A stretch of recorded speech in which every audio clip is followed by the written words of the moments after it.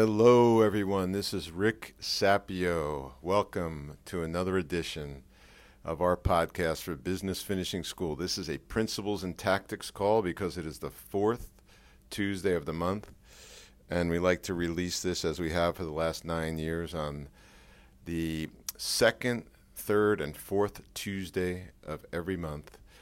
And the fourth Tuesday of the month is Principles and Tactics. As you know, the second Tuesday of the month is financial success, and the third Tuesday is mindset. We believe that there are three legs of the BFS stool. You got to have all three. You have to be clear on the principles and the tactics, the mindset, and the financial success. All three are very important. So we're going to talk about a principle, and it's a long-term principle, but the overriding operating values that we hope that the people listening to this have instilled into their family, into their children, into their relationships, into their business, into their entities that they're involved in, whether it's nonprofits or whatever, is simplicity, probability, and leverage. And all of your decisions need to be put through this. I can tell you that most of my failures in business are because I did not honor simplicity, probability, and leverage. Simplicity speaks for itself. It's a complex world. It's hard to get anything done. I call it electronic sludge. It seems like no matter what you're trying to do, electronic sludge fills in, and it makes things harder. So you have to focus on simplicity as an operating value. Probability means only do things that are increasing the probability of the stated outcome happening. And I think too often we actually fight against ourselves. And lastly, leverage. Look for things that leverage already existing infrastructure, already existing relationships, and already existing entities that you have. So if you're going to do a new product, have a product that is related somehow to what you're already doing, because startups are really, really hard. So, as we say on these calls at BFS, we believe that being an entrepreneur and creating value is one of the purest forms of self-expression and fulfillment in the world. We're fulfilled because as human beings, we want to create value for other people. We want to make other people's lives easier. We want to feel fulfilled and on purpose. So our big objective is for you to be the best entrepreneur and business person that you could possibly be.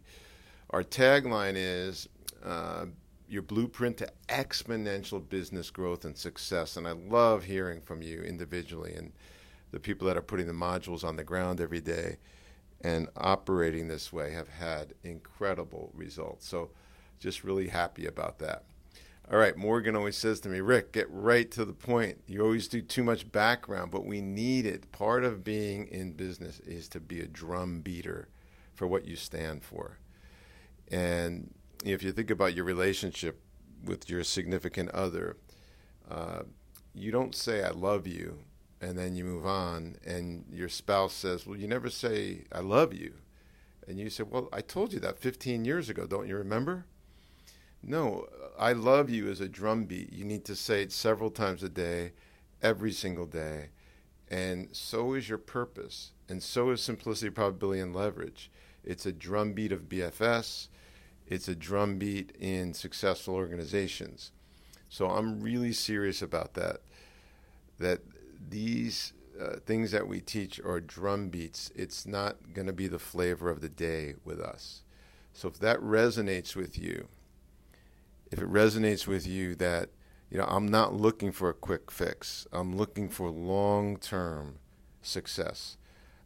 Now, I'm getting into the theme of this call, this podcast.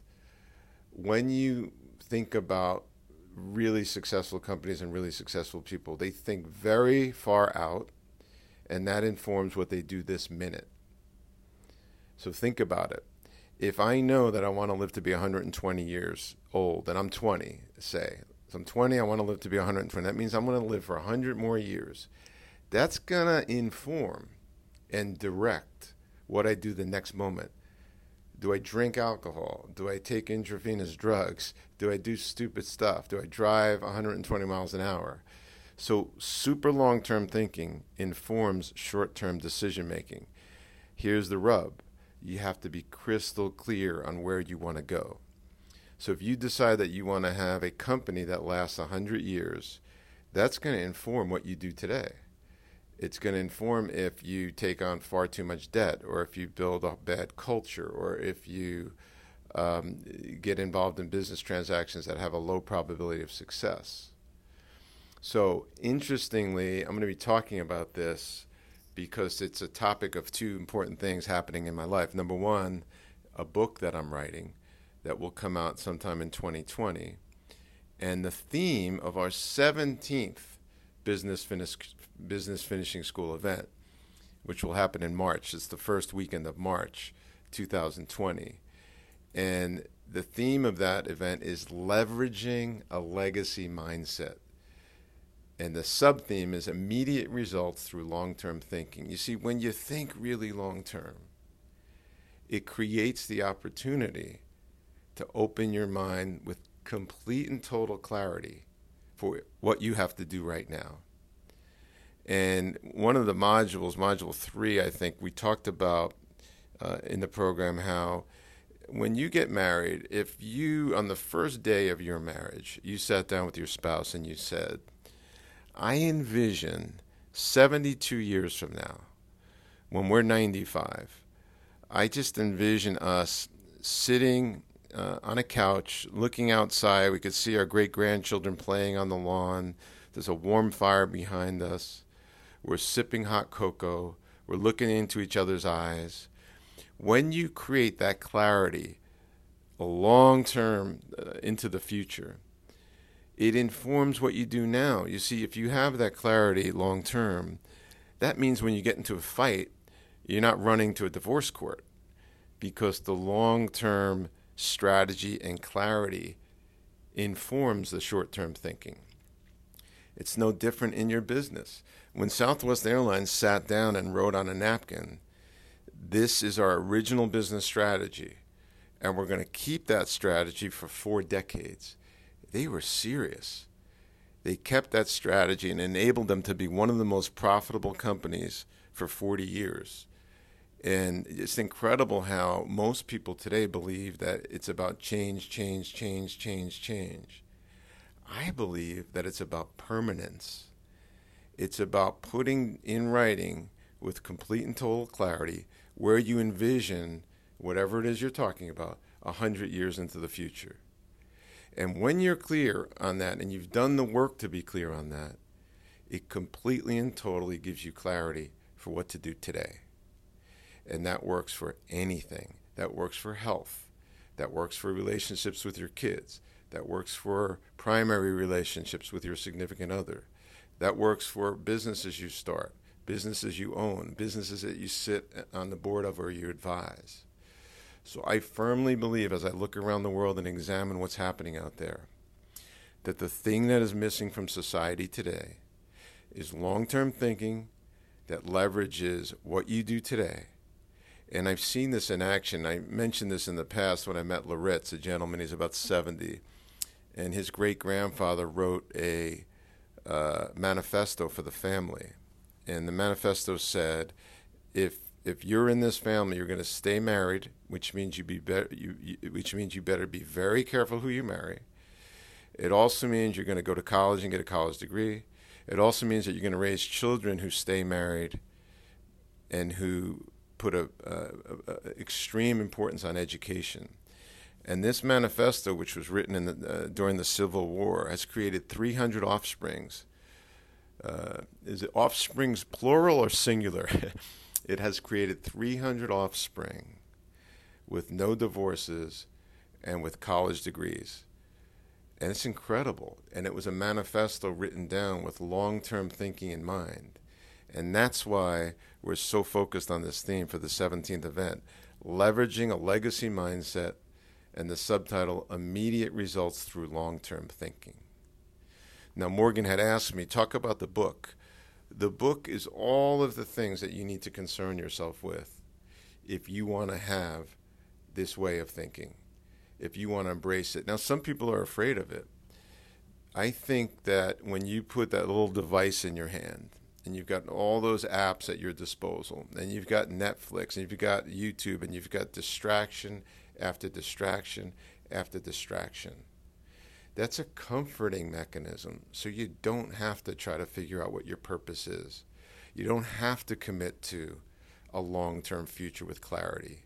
You don't have to do that, which means you don't have to decide what your next move is.